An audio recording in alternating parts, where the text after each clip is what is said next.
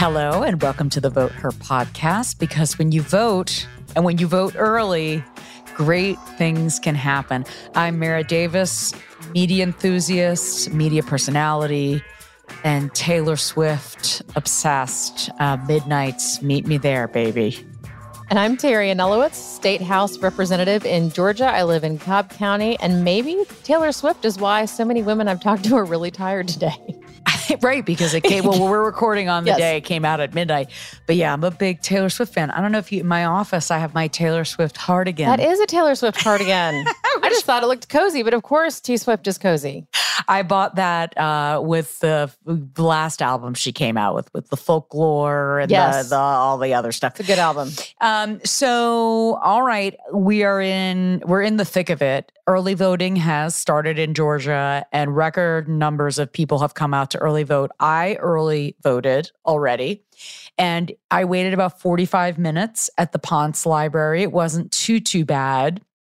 But the turnout has been absolutely incredible. So shed some light on what's happening. So turnout is record-setting for midterm early voting. Yesterday, statewide early voting numbers topped 500,000. I think it's like 500 and 100 or 518,000 something. So we'll know, of course, when the polls close today for early voting, what the total is for the first week. But it is absolutely going to be a midterm record setter. I have not voted yet. My husband voted on Monday because he knows he's going to be out of town on election day. This is why you want to make your plan to vote and why you want to vote early if you can, because you don't know what's going to happen. You don't know if you're going to have a sick kid. You don't know if you're going to be sick. You don't know if the weather's going to be lousy, and you might be like, I don't want to go outside in that. On the day, I will note this, on the day that Roy Barnes lost the governor's race in 2002, it was a cold, rainy, nasty day. So I'm just saying, make your plan. The weather's gorgeous right now. Great time to vote. But yeah, you never know what's going to happen. Your dog might puke on your shoes. Like, you don't know. So you want to vote now. Chris voted. It was the Smyrna Community Center, which is a really popular early voting site. He waited about 30 minutes or so. One thing that's happening in Cobb County, if you are a Cobb resident, go early vote, because the Secretary of State's office is running a pilot program, and Cobb is one of just a handful of counties in Georgia. And you don't fill anything out on paper. Everything is done through the poll pads. Oh. Yeah, so it makes the process, like, you check in with your license, but you don't have to fill out the little piece of paper with your name and your address. You don't do any of that. It's all completely automated. And the feedback that I have been getting is that it is fantastic. Okay, well, I feel like if you're listening to this podcast, we don't have to tell them. But at the same time, it's like my friend Courtney Wagner, I was walking by her house on my way to vote, and I was like, you got to make sure to vote. And she was like, that's like telling the Pope to pray. Right. Of course I'm voting. We're doing some choir preaching. But again, I think too, it's important for all of you listening, because again, all of y'all in the choir out there listening, to tell everybody you know that they need to go make sure to vote. Because I know, like, I have neighbors who are engaged citizens, but they're not thinking about early voting all the time. Totally. So I've been doing that too. I've been trying to text a couple of people a day who I randomly to remind them to do it, because it is important to vote. Now, I feel like there is a lot going on, Terry, and momentum-wise. I feel like people are just tired. Georgians are tired. We are being told to vote all the time. And then the polls, it's Dems in disarray all over again. And there is definitely polls not shifting in Democrats' directions. Is this a media narrative? Is this really happening? Does anybody really know? I don't think anybody really knows. It's hard for me to know because my world is so full of very active and engaged voters, but I know that everybody is tired of it. And this is a good reminder. And, we'll talk about the gubernatorial debate also that happened earlier this week that we're recording. If you gave any fleeting thought for a hot second about voting for a libertarian, just don't. Just don't, because it's not going to do anything except for force a runoff in some of these tight elections. And if you're tired now, just wait.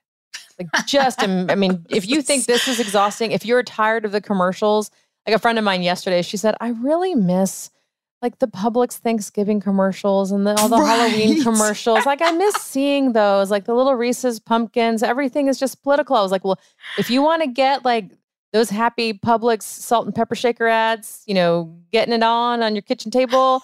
You need to make sure that you just make that binary choice. Yeah. Don't go third party. Well, and we can talk about this with our guests coming up, but about that Kemp Abrams debate. I mean, the libertarian Shane Hazel was just, I'm not even going to bother playing clips of him because they were both visibly rattled by the libertarian. And I noticed this in Jen Jordan's debate too with the libertarian. It was just like, oh my God, why isn't there's another bald man just interrupting here? Right. Like who is this person? Why is his shirt unbuttoned? Why can't he wear a tie? And why is he so rude? Like I imagine there was probably maybe even some meaningful eye contact between Kemp and Abrams, because I would have been making meaningful eye contact. Like it was weird. Okay, so one big story with Stacey Abrams running for governor, which really got my attention, and I felt very triggered by it, Terry, because she was on MSNBC with Mike Barnicle being asked about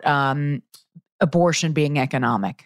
I would assume, maybe incorrectly, but while abortion is an issue, it nowhere reaches the level of interest of voters in terms of the cost of gas, food, bread, milk, things like that. What could you do as governor to alleviate the concerns of Georgia voters about those livability, daily, hourly issues that they're confronted with?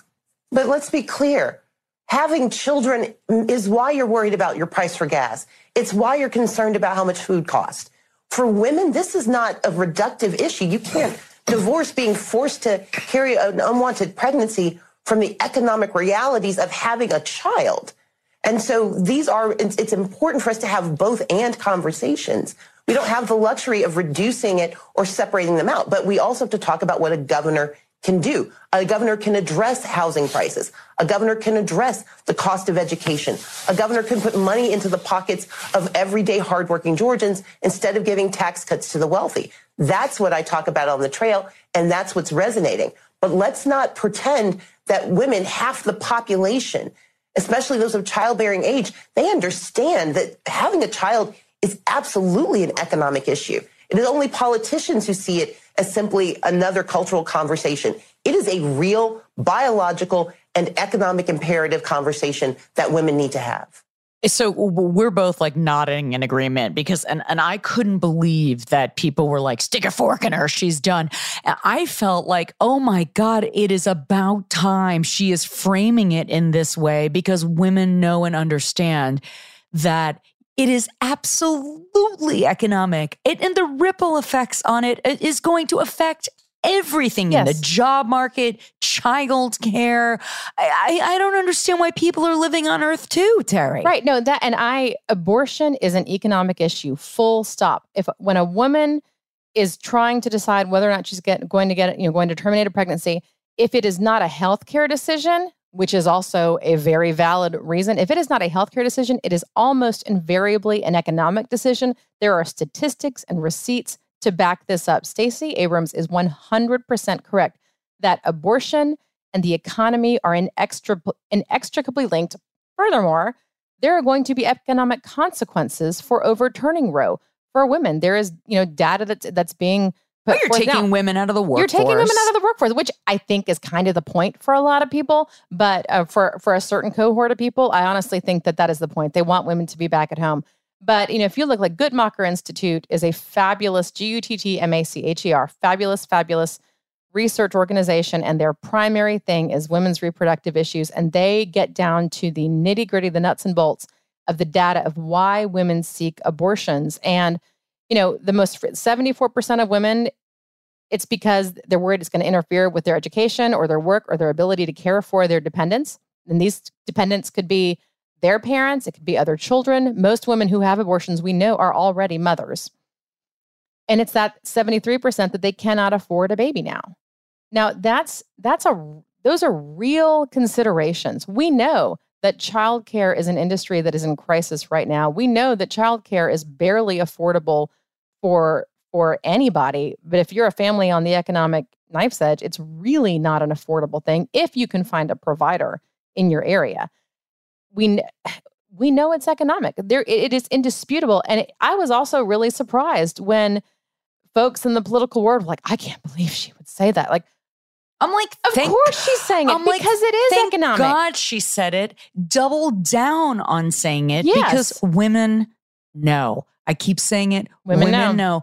No, is it going to be enough? I don't know that I trust all women and that they're going to pull the lever for her because of whatever issues there are. But abortion is economic, and I can't even believe that people it felt this way. Yeah. Okay, the other big story, which of course, me and my kind trolling of Kelly Loeffler over the years, which I've stopped doing because she's kind of irrelevant, although I do like to check in on her Twitter feed because for me, it's like a comedy. It's like a comedy feed. We all have our hate follows. So she got in a lot of trouble this week. Well, she didn't get, and in a weird way, I did kind of feel bad for her. Like I do have some empathy. I can't even believe I would say this, but all of her texts were somehow leaked to the AJC and a bunch of other news outlets, and they were verified. And like that's tough, man. Like I wouldn't want my, you know what I mean? Like that sucks for her. Oh God, like I would not want my texts to be out there in the world. I'm very, and it's something I'm cognizant of. Where like there are a lot of things that I will just only talk about over the phone. Yeah. So we learned a lot from it. First of all, it was Trisha Raffensperger, Brad Raffensperger, the Secretary of State's wife, sent her, and I'm paraphrasing. It was just like, I met you at a party. How dare you do all this stuff? I'm holding you personally responsible to anything that happens to me. And it was like, whoa. And I know how I felt when I've got a passive aggressive tweet and how like you're sick to your stomach. Like, I don't know how you get a tweet like that and you can look it up and read it and just like go to bed. Yeah. How do you keep going on about your day? And it was, and to be completely clear, the Raffenspergers dealt with an unbelievable volume of hatred and vitriol and very specific threats and actual physical things happening. The Raffenspergers lost their son about 4 years ago, actually. Their son died. His widow's home, like the mother of their grandchildren, his widow's home was broken into. It's awful. It's awful. It's crazy. But here's something else.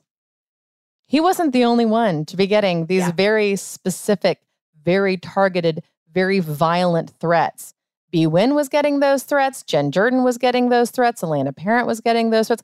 Anyone who called into question that clown car cavalcade of bullshit nonsense that they were subjected to at the Capitol with those quote unquote hearings, anybody who questioned what was coming out of those hearings dealt with that. So it's just awful. But I had pulled this because of course she's blaming it on the media and blah, blah, blah, blah, blah. But she's doing this conservative version of, Fair Fight and Stacey Abrams Get Out the Vote. And she has a commercial out. And former U.S. Senator Kelly Loeffler. Georgia's new election integrity laws have made our elections the most secure in America. This November, every legal vote will count. Thanks to voter ID, monitored drop boxes, security paper ballots, ballot harvesting bans, and a new voter fraud hotline. Okay, that's as much as I can handle with that. But, girl. So I took a media training class this past week. Oh, really? I love media training. I've media trained people. I've been media trained multiple times. This was a really good media training class as part of a leadership session, a seminar that I did. And one of the things that we were talking about were, tone, tempo, and I was like, Kelly Loeffler. It's all I can think of. When I think about what not to do with tone and tempo and cadence and warmth, like, bless her heart. Bless her heart. But so obviously she has now testified, the Department of Justice, I believe she had to testify. And obviously as we're talking today, and we didn't talk about this, Terry and I like to have a pre-interview when this is what happens when I talk to lawmakers like House Representative Terry Anulowicz and Senator Jen Jordan before we go on to things I should not bring up. Just in case.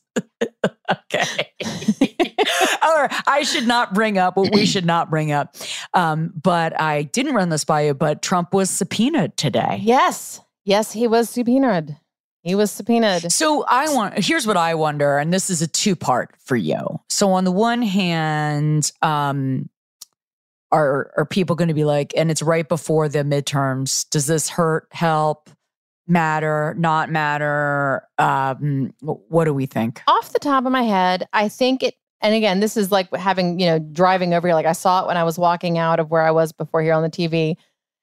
I wonder if it's almost going to be a wash. It's going to mobilize the Trump people, but it's also going to mobilize the anti-Trump people. Okay. So but again, that is like my initial off the cuff reaction. Lindsey Graham yesterday, a judge, the federal appeals court in Atlanta, and a conservative, by the way, panel of judges ruled that Lindsey Graham does have to testify also. Right. So here's what I think. I think Trump's not going to go down, but one of his people are. Somebody's going under the bus. Someone's going. So the second part of that is there's been a lot of media narrative, to me, very frustrating about all this. There have been a lot of celebrities coming to Georgia who are stumping for Democrats. Lin-Manuel Miranda. Did I say that Lin-Manuel right? Miranda. Okay.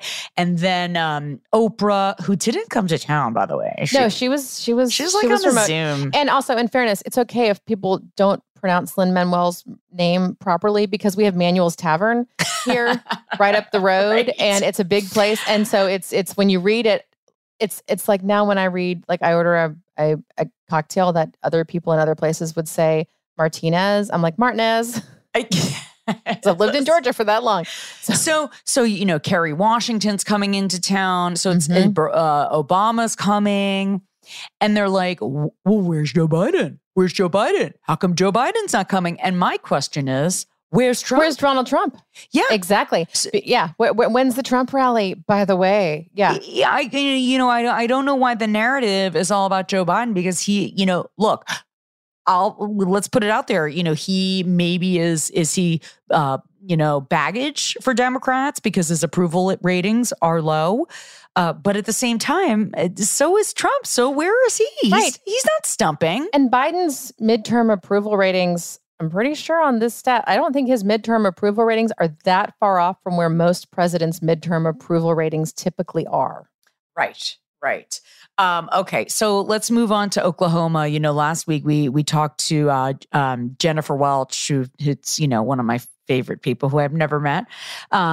And there was a great clip between this Joy Hoffmeister, who is running for governor against Governor Stitt and Kevin Stitt, and they had their debate. And this was really interesting because I think this is a point that is not being brought up enough by Democrats. Yeah. Let's listen. Fact is, the rates of violent crime are higher in Oklahoma under your watch than in New York and California. That's a fact. Well, we'll have that fact checked by the Frontier Superintendent. It's also a fact that medical marijuana... Oklahomans, do you believe we have higher crime than New York or California? That's what she just said. Safety and security is my top priority, and it will be as governor. Okay, so a couple things with that. Number one, I love how even the moderators, they're there. Shut up, little lady. We're going to have to fact check that. I'm pretty sure she's got her numbers right. She's got receipts. No one's going to drop that statistic without having the receipts for it. And then it's so funny. As we're talking right now, I literally just got a text from Jennifer Welch in Oklahoma. Oh my gosh. It's a Politico article that says, and the headline is, I haven't read it yet, which I will, Republicans launch rescue mission in Oklahoma governor race. Oh, yeah. Well, the polls flipped earlier this week. Yeah. Yeah. She's now ahead in the polls. And I was actually had the opportunity to meet and befriend several legislators from Oklahoma. And we were talking about, I was like, I got to tell you guys, I'm following this race really closely. Yeah. I was like, what is going on? And it's interesting. Abortion seems to definitely be a factor. But another thing that keeps coming up when I speak to Oklahomans is vouchers and school vouchers. Yeah, that's interesting because when I looked at the breakdown of their polls, everybody else, like the Senate is totally red, everything else, but then school superintendent. Yeah. Yeah, the conventional wisdom and what I'm reading out of Oklahoma seems to indicate that that's going to go to the Dem. That's crazy. Which is crazy. It's crazy. Yeah. So I think there's a lot of factors happening in Oklahoma, but the polls have flipped. And what I'm seeing with voters on a lot of issues, whether it's like a cityhood issue, just like whatever the issue is, there is very much a when in doubt, do without kind of mentality that I think has emerged a little bit more. And I think that when you're talking about with the school superintendent, if there's a lot of confusion, if there's a lot of misinformation, if there's a lot of conflicting information about an issue, which seems to be happening with vouchers in particular in Oklahoma, people are going to hold back. They're going to not go with the person who wants to do the thing they're not sure about, because it's better to give it time to, even if they think they want vouchers, they want to give it time to have it be in a way that they know is actually going to work and to achieve what they want to achieve. And I think right now it seems like voters in Oklahoma have a lot of doubts. And one of the things, we talked last week about Native American voter mobilization. Right. And I think that's a very real thing that's happening in Oklahoma. It is really, really interesting. But it's I still think there's so much of nobody knows. There's two people who I'm following, and maybe this is just like my total like trying to be optimistic, Terry. But there's two people that have maybe they're crazy. One is this guy Christopher Bouzy on Twitter, and he keeps saying everybody's wrong.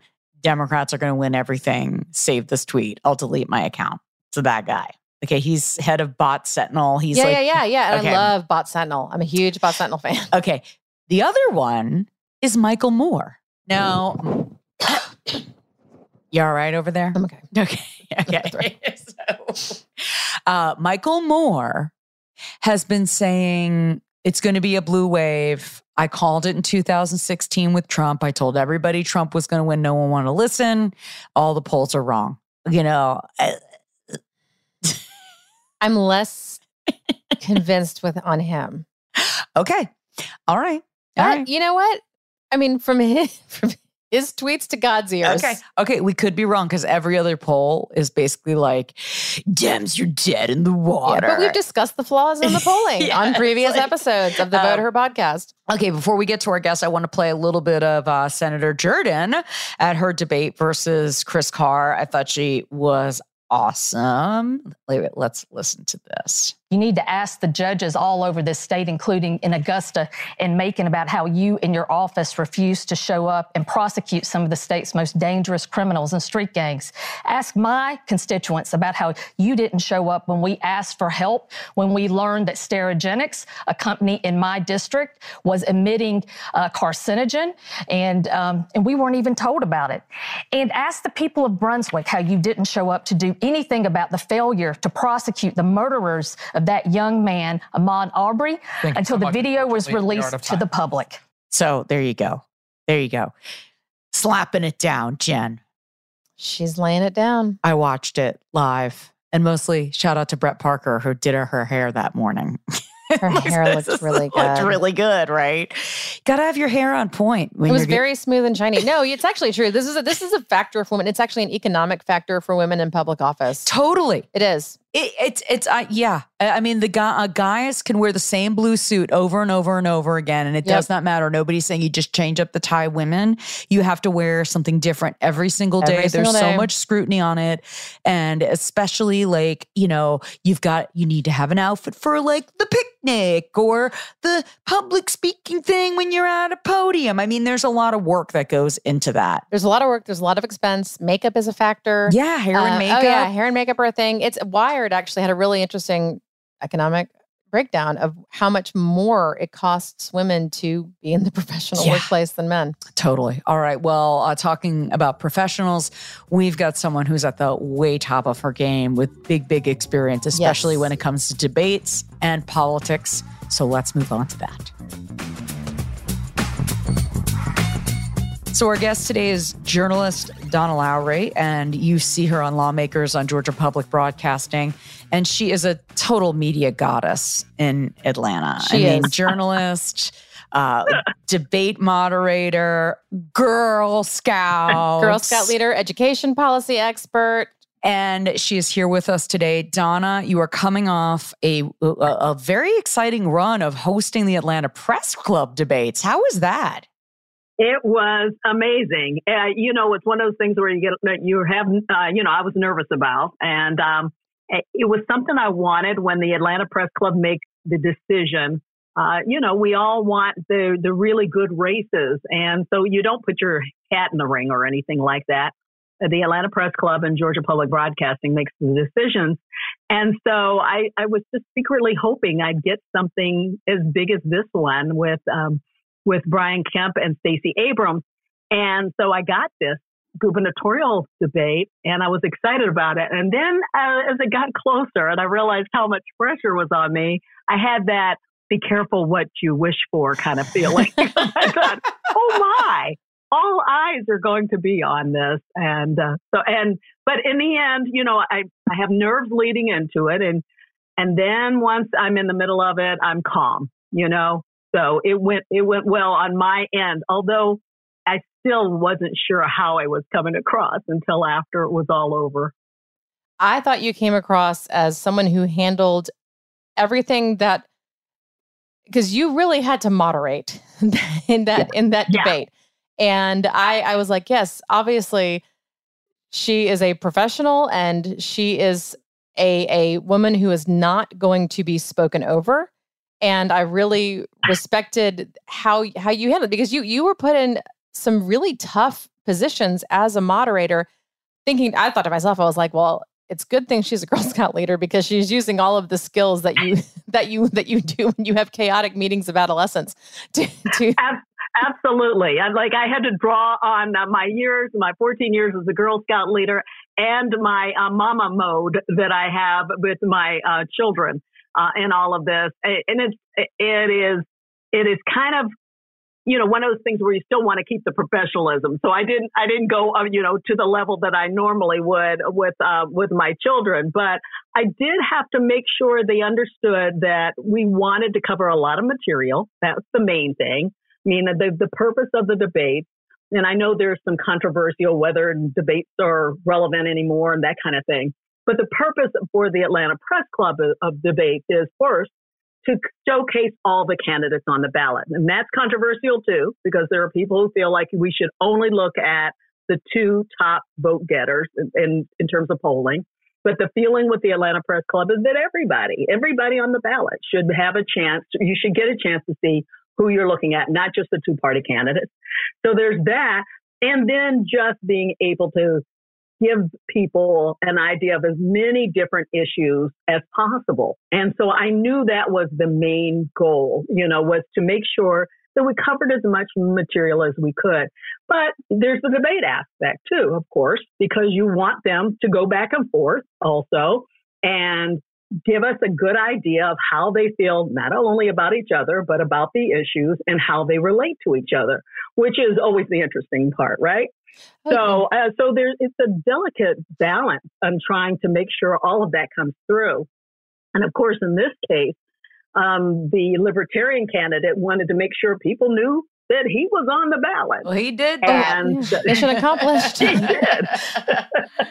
He definitely did. I'm curious. You obviously worked with 11 Alive in here in Atlanta for so long, and you've had such experience covering politics, and for over 30 years. Talk to me how you feel things are different now than maybe 10, 15, 20 years ago.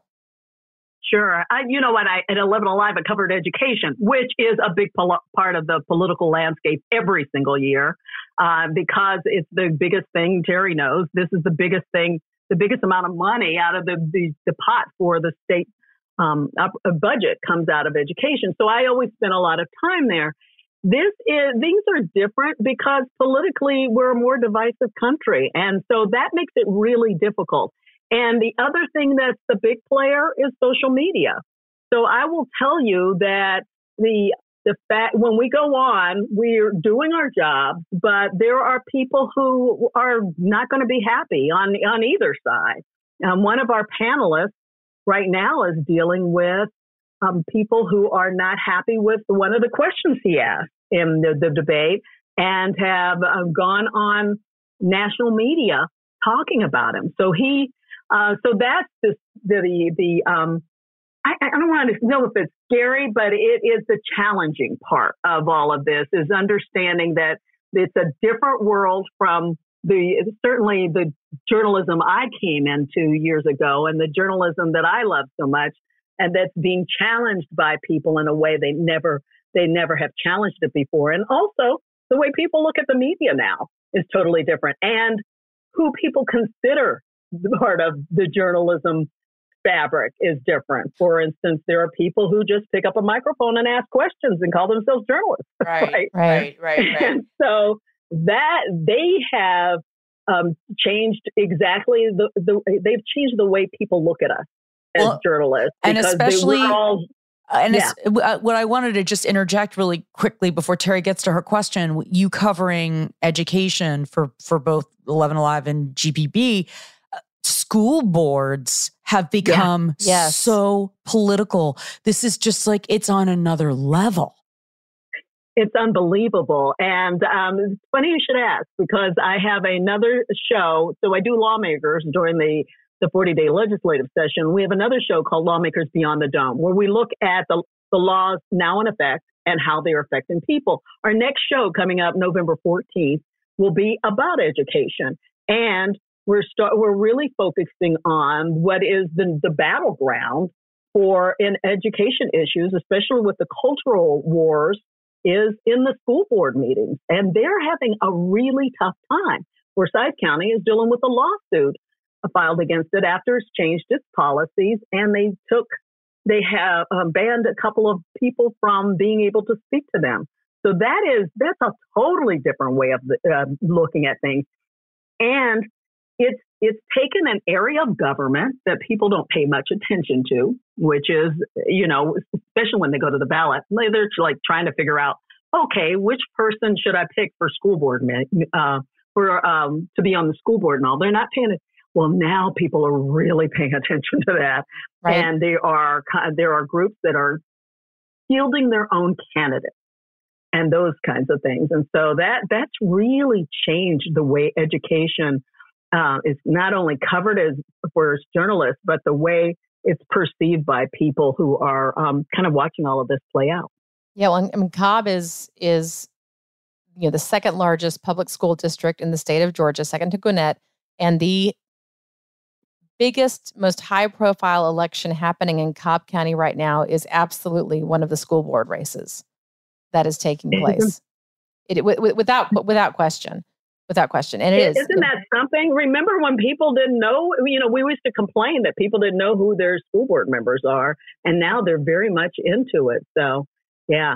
I don't know. I haven't followed that one as much as you probably have from that area. But I know that there are other areas of the state that are really, really dealing with belligerent people who are, actually rude at school board meetings. To mention Cobb County again, I worked, when I first left 11 Alive, about 6 weeks later, I worked for Cobb County School District. So, and I was communications director. Yeah, that's right. I remember that. I also worked for about 9 months for the Fulton County Schools as their chief communications officer. So my department was over public comment. I can't even imagine what that job would be like right now, dealing with the whole public comment policies and things like that. Yeah, because I feel like it's a really tough, and I think probably very interesting thing for you to cover, because this whole parents' rights movement, I find to be very troubling. I don't understand this because I am having a hard time getting my 17-year-old son to read anything at all. So the idea of taking these books out of do you think that some of these parents are really in touch with their kids? Or if you can answer that. I wonder about that myself. I don't know. What's curious about this, and I interviewed a woman who's very much a part of the movement recently for the show that we're doing, and she said, well, the books are in the library. So we should be reading them because our kids can read them. Well, she doesn't have a child in the school, first of all. That's right? what I mean. She's in the district, and that's that whole I'm a taxpayer thing is a big deal. But the other part of it is the books that they're reading aloud are not necessarily books that our kids would pick up, right? So That's right. why do you expose it to the general public through live streamed meetings? And in certain districts, it's also on cable television. And when we're not going to actually read it, like I didn't. And I said to her, I wouldn't have read that book, that she mentioned. And she said, well, it's in the library. And so we should be able to use the words and describe them and read exactly what our kids are reading. And I find it offensive just on a personal level. I just find it like listening to them read the words and just thinking, oh my goodness, I just can't believe they're saying those things. Very delicious. It's just, it is. And they're, hard to take.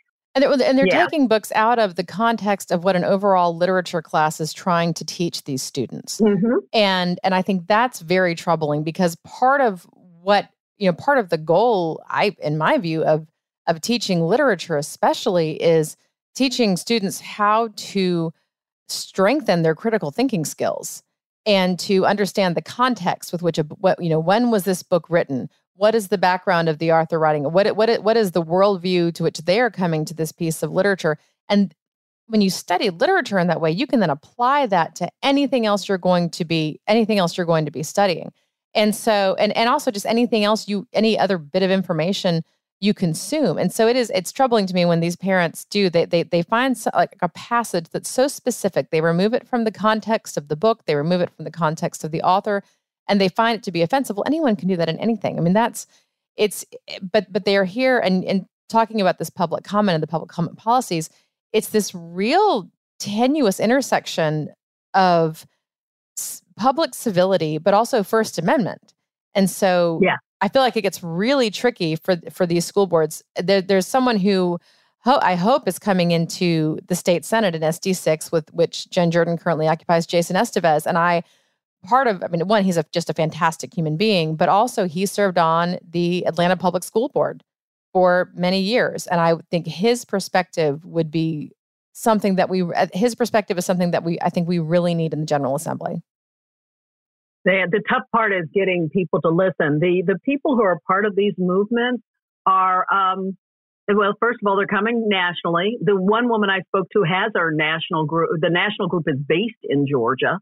But they have a specific agenda on how they want this to play out, and the lawsuits are part of it. So it'll be interesting. But they are the ones who really are promoting the First Amendment on all of this, right? Mm-hmm. We should be able to say what we want, and yet, excuse me, it is really difficult to listen to them talk about that and basically disrupt the board meetings and the purpose of things when they're trying to get their points across, and they're just so focused on that and then getting angry at it. And so then the other part is the people who are coming in and saying, I don't want to watch a board meeting and listen to dirty language. Please ban all of this. Right. And then there are kids who attend those board meetings, as you know, because usually they are getting some award for something from maybe something that they did well.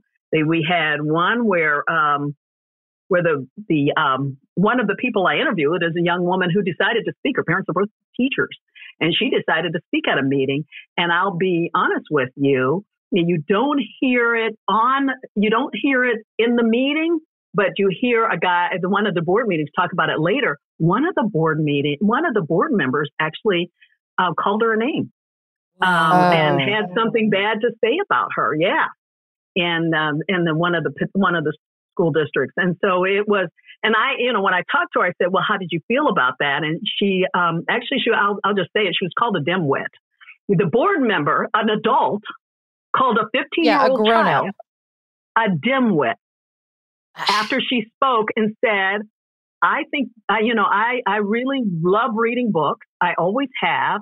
I think this is censorship. And she actually had done her homework and talked about history and where book bannings have caused problems, the whole bit. She was very well spoken and very, and I know she was nervous for her 5 minutes, did a good job. And afterwards, the board member called her a dimwit. Well, that's and a grown up. The person, the person who's supposed to be an advocate for the students and the families in their school board district. Well, that's what I see. What's happening at a lot of these meetings is that the students are starting to speak up too, and the students are, they're claiming their rights back, which is another interesting trend.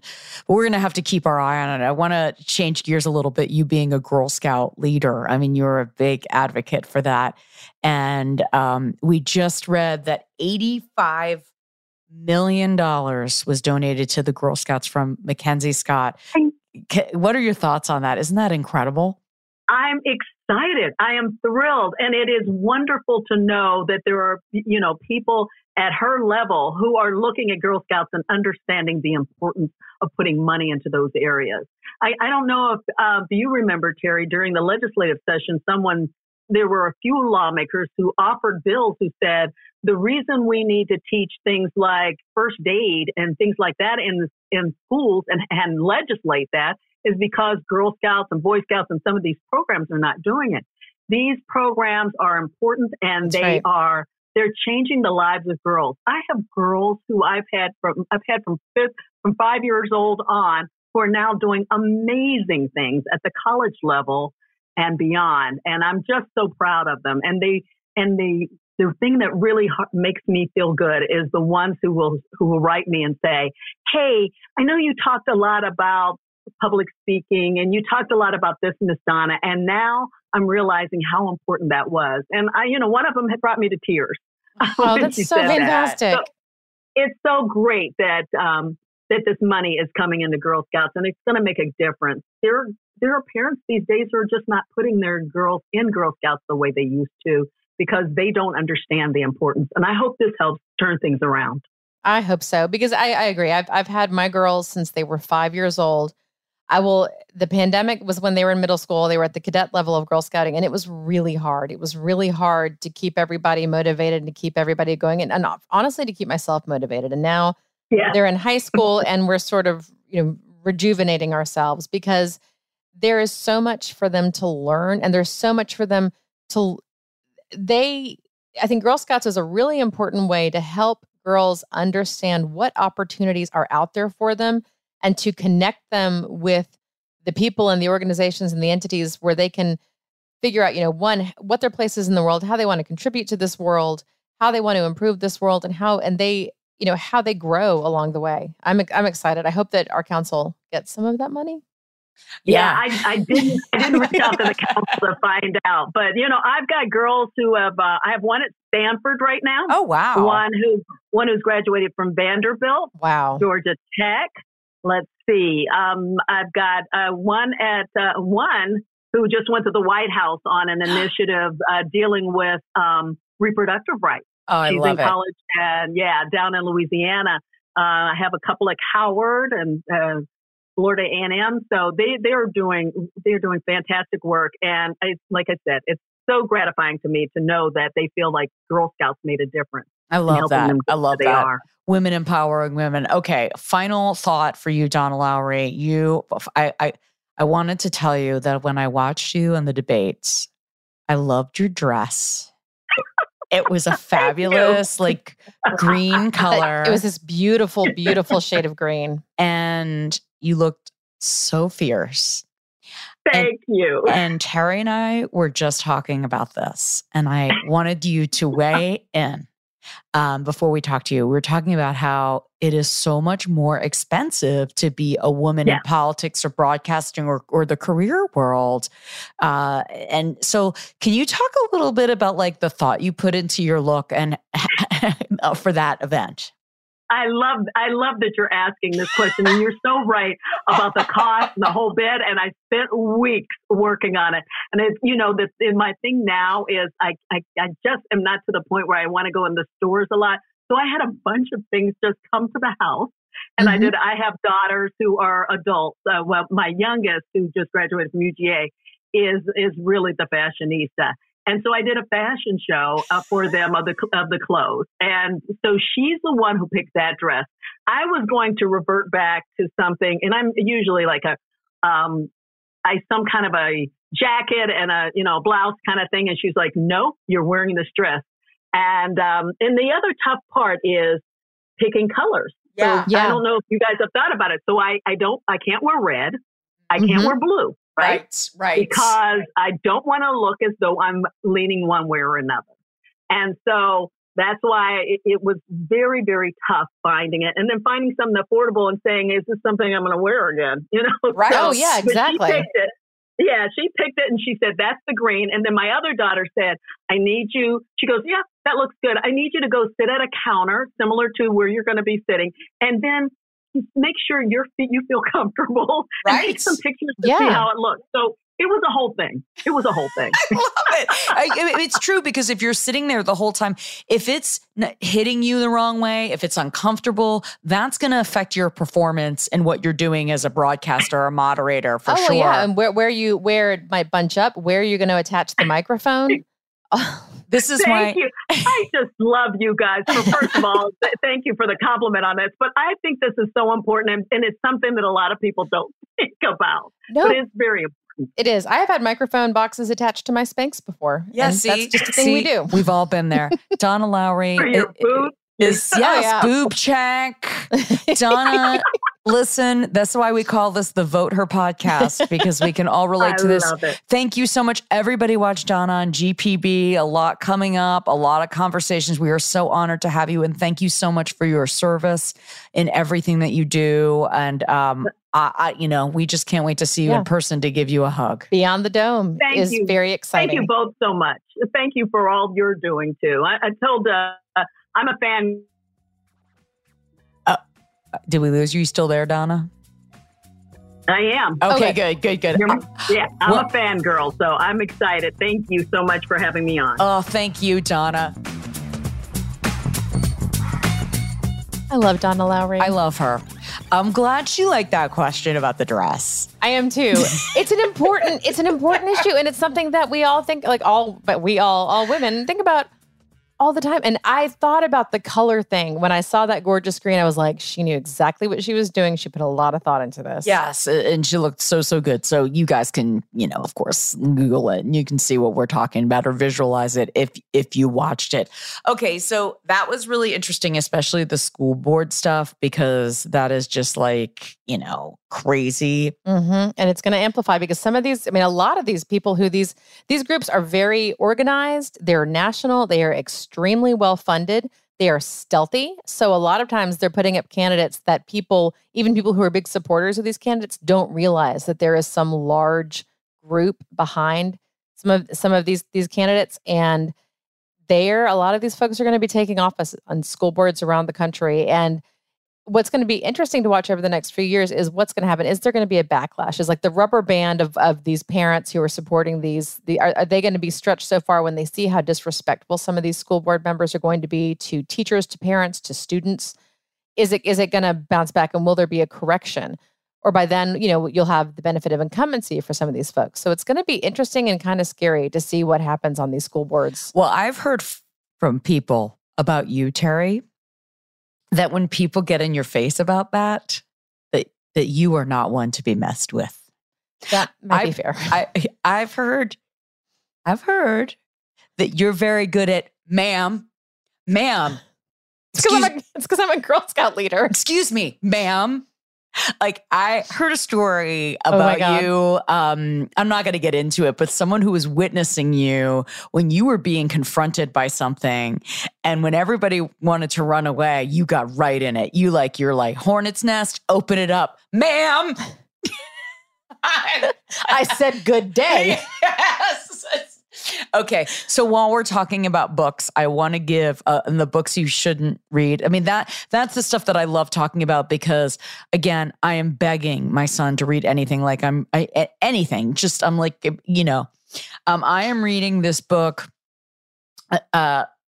about the Falwells. You know, I have an obsession with Christian corruption is one of my favorite topics.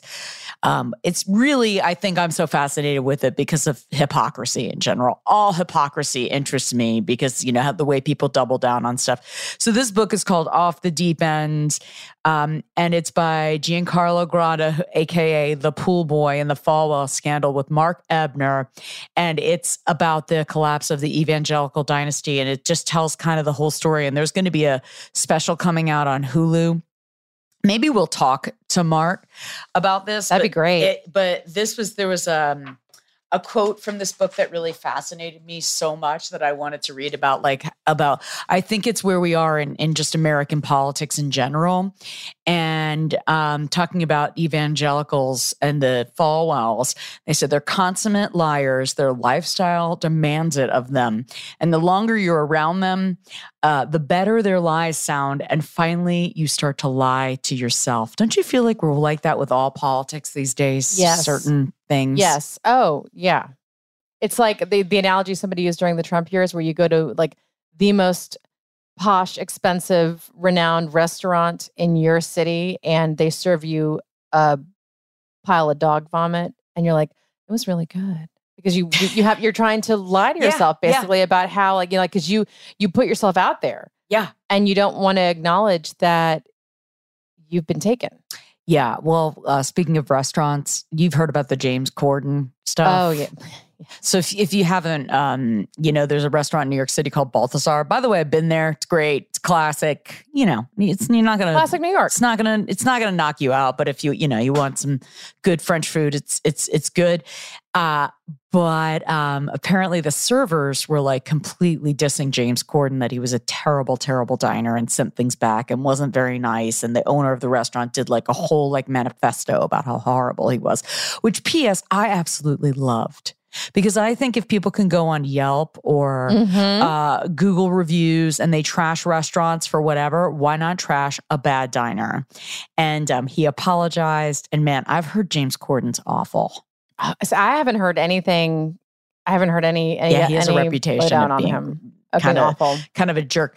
But yeah, I mean, that's the weird thing in restaurants. You're a public figure, man. It's just, you know, that's a weird thing. You are. Well, and it's also just be gracious, be nice. I mean, especially like, you know, what happens that we're all in this together and, you know, restaurant workers are essential. And because, you know, we know that part of the reason that the restaurant industry is hurting so much is because it's so hard for them to find staff. I know when I go to a restaurant, I go out of my way to be gracious and kind as a diner because it's a really hard job. Yeah. That these folks have, and they're working much harder than they've ever had to. Yeah, yeah. I mean, this is and just be kind. Like you should just be kind anyway. It doesn't matter what the job market's like. You should just be a kind, gracious person. I mean, yeah, if like you order the salmon and they bring you the chicken, be like, I am so sorry. I actually ordered the salmon, but don't pitch a fit. Don't, you know. I know. It's just, I love stories like that. Oh, totally. It's just so good. All right. Anything else you want to mention before we wrap up? No, well, somewhat related to James Corden and Broadway. Someone tweeted John Fugelsang. I don't even know who this person is, but he said, breaking. Herschel Walker holds up Patti LuPone's equity card, claims he's authorized to play Evita. And if you are like me and you are following everything #GA poll, Georgia poll, and you are also following everything Broadway drama, you were like, this just scratched that itch. Because the backstory is that an actor in Hadestown got in trouble for chastising an audience member because the audience member was holding up was deaf and was holding up a closed captioning device. This person in the cast of Hadestown, great musical, check it out. Listen to the cast recording. It's wonderful. Was like called this person out. Well, apparently, and when that cast member was going through their public shaming, a lot of people dragged Patti LuPone into it because Patti LuPone is known for, among many things, being spectacular. She is taking audience members' cell phones. Patti LuPone's like, leave me out of this. I'm not even in Equity, which is the Broadway Actors Union. So a lot of people read this tweet. They're like, I don't know what they're talking about. But that's what they're talking about. And the tweet brought me a lot of joy because it linked Herschel Walker's Paw Patrol badge to Patti LuPone being Yeah. Yeah. Well, I think that badge is benefiting him. I think it was staged as a social media moment, and they're cashing in on it. It's listen, there's a lot for me to unpack with all of that. Yeah. So I don't want to give it any attention. But anyway, I will give Patti LuPone attention. As she merits. And she deserves it. You know what we forgot to play that I just pulled up? This Saucy Santana no voting. No. Oh, yes. Are you all right with me playing yes, that? I am. All right. Wait. Hey, Jax, I think we got one. It's voting season, bruh. No voting, no loving. No voting, no touching. No voting, no nothing. No voting, no fucking. No voting, no fucking. No voting, no loving. No voting, no touching. No voting, no nothing. No voting, no fucking. No voting, no fucking. BLK app looking for some action. All right, I'm gonna fade this out because there's some crazy stuff in this song, but no vote.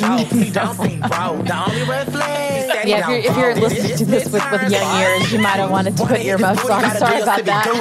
By the way, okay, so thanks Christina Larger for producing our show. And hang on, I'll just and we'll talk to you again next week.